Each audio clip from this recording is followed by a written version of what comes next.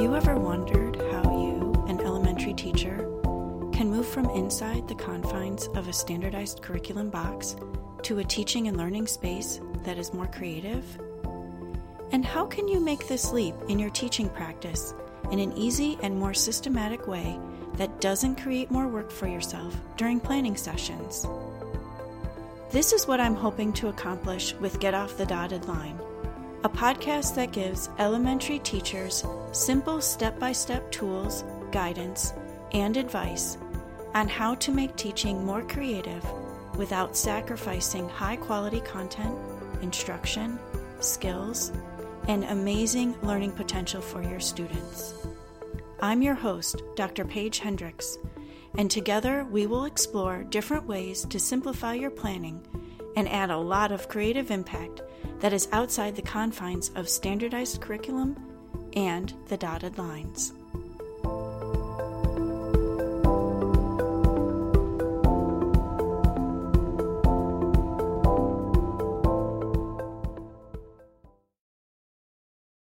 In today's podcast, we are going to talk about guided reading groups. I'm going to discuss what guided reading groups are, why you should have them as part of your language arts instruction, and a few things to do when you have those students in your guided reading group in front of you. I'm going to give you some creative, easy tips for making your guided reading group super effective and worth the time in your classroom.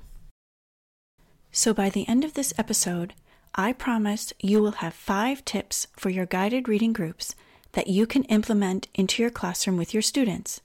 And stay tuned for the Cut That Out section of this podcast, where I'll give you access to a handout so you can remember the tips we talked about and use them right away. Whether you consider yourself a creative teacher or not, or just need a spark to re-energize your classroom atmosphere tomorrow, this episode will help you confidently engage your students and create an atmosphere for high-quality content, instruction, and amazing learning potential to begin. I just want to dive right in, but before we do, please note that guided reading groups are part of a larger language arts system of instruction. Guided reading groups also fit into the Language Arts Center time, or at least they did for me. If you need more information about Language Arts Centers, please review episode 5.1. Guided reading groups are small, homogeneous student groups who meet with the teacher at their instructional reading levels. When I say small, I mean 4 to 5 students. I try to limit my guided reading groups to 5 students per group or less, no matter how large my whole classroom got. This way, I could really get a sense of what the students knew and be able to monitor them accordingly. As it is, a 5-to-1 student-to-teacher ratio leaves you, the teacher, outnumbered. But we're used to that, right?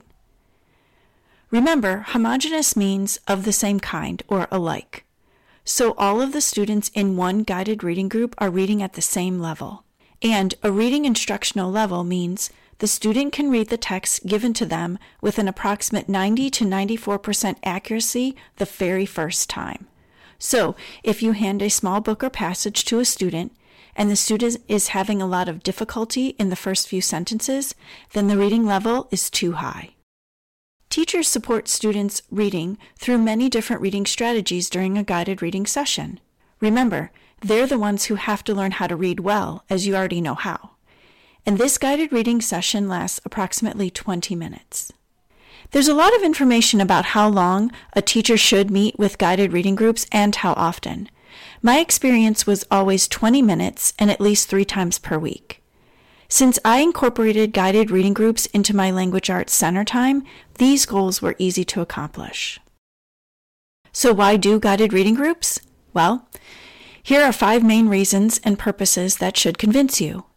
Number 1, guided reading groups support students' reading in instructional level materials. It combines small group instruction at a particular level for the students to engage them successfully.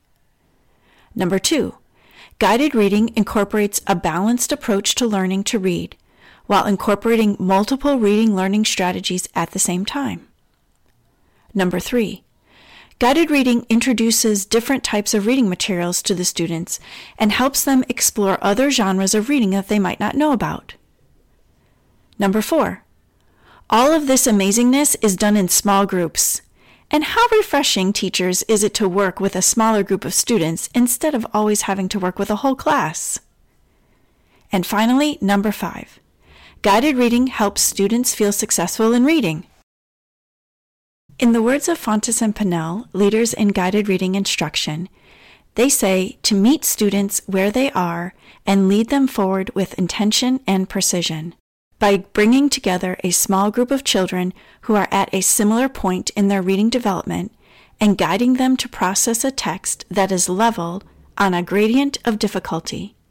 That way, you are able to provide an incremental amount of challenge at each reader's edge of ability to process that text.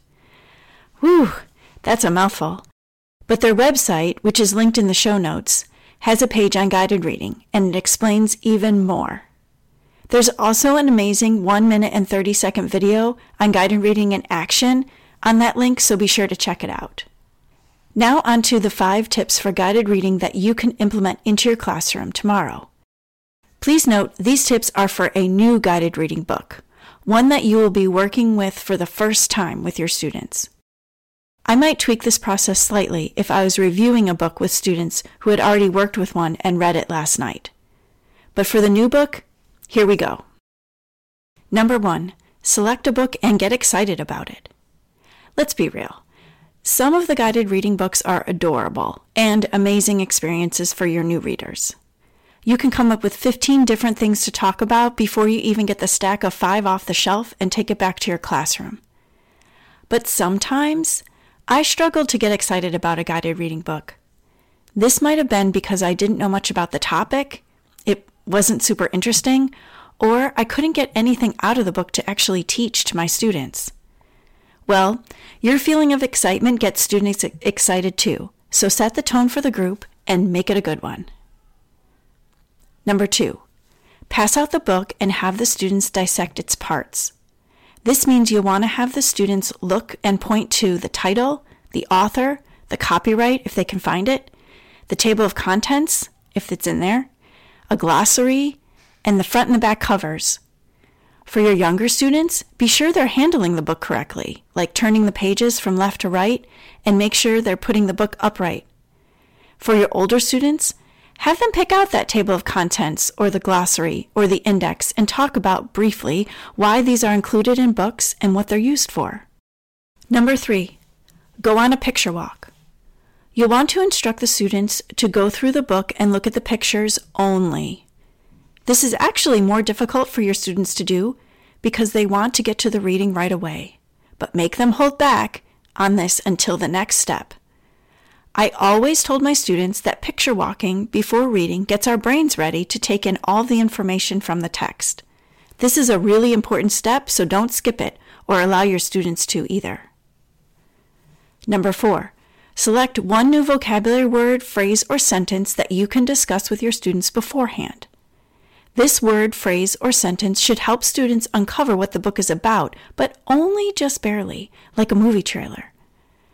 Bring this word, phrase, or sentence to their attention, have the students turn to the exact page to find it, and discuss it. Better yet, have the students write this word, phrase, or sentence down in a notebook or on a whiteboard, and then they can talk about it or write about it.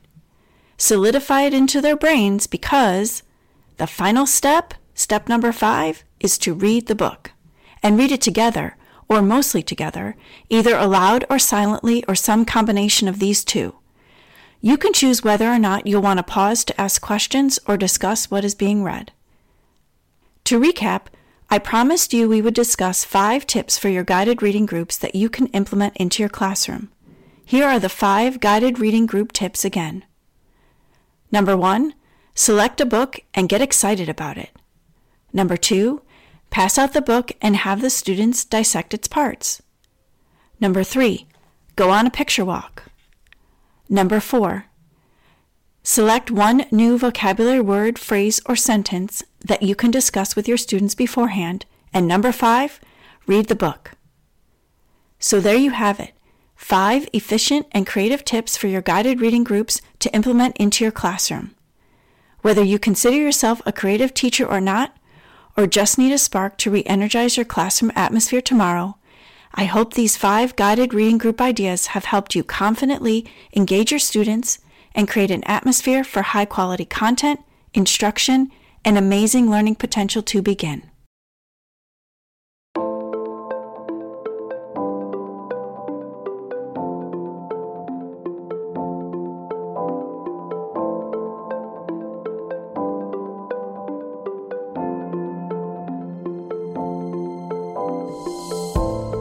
Thank you so much for joining me this week.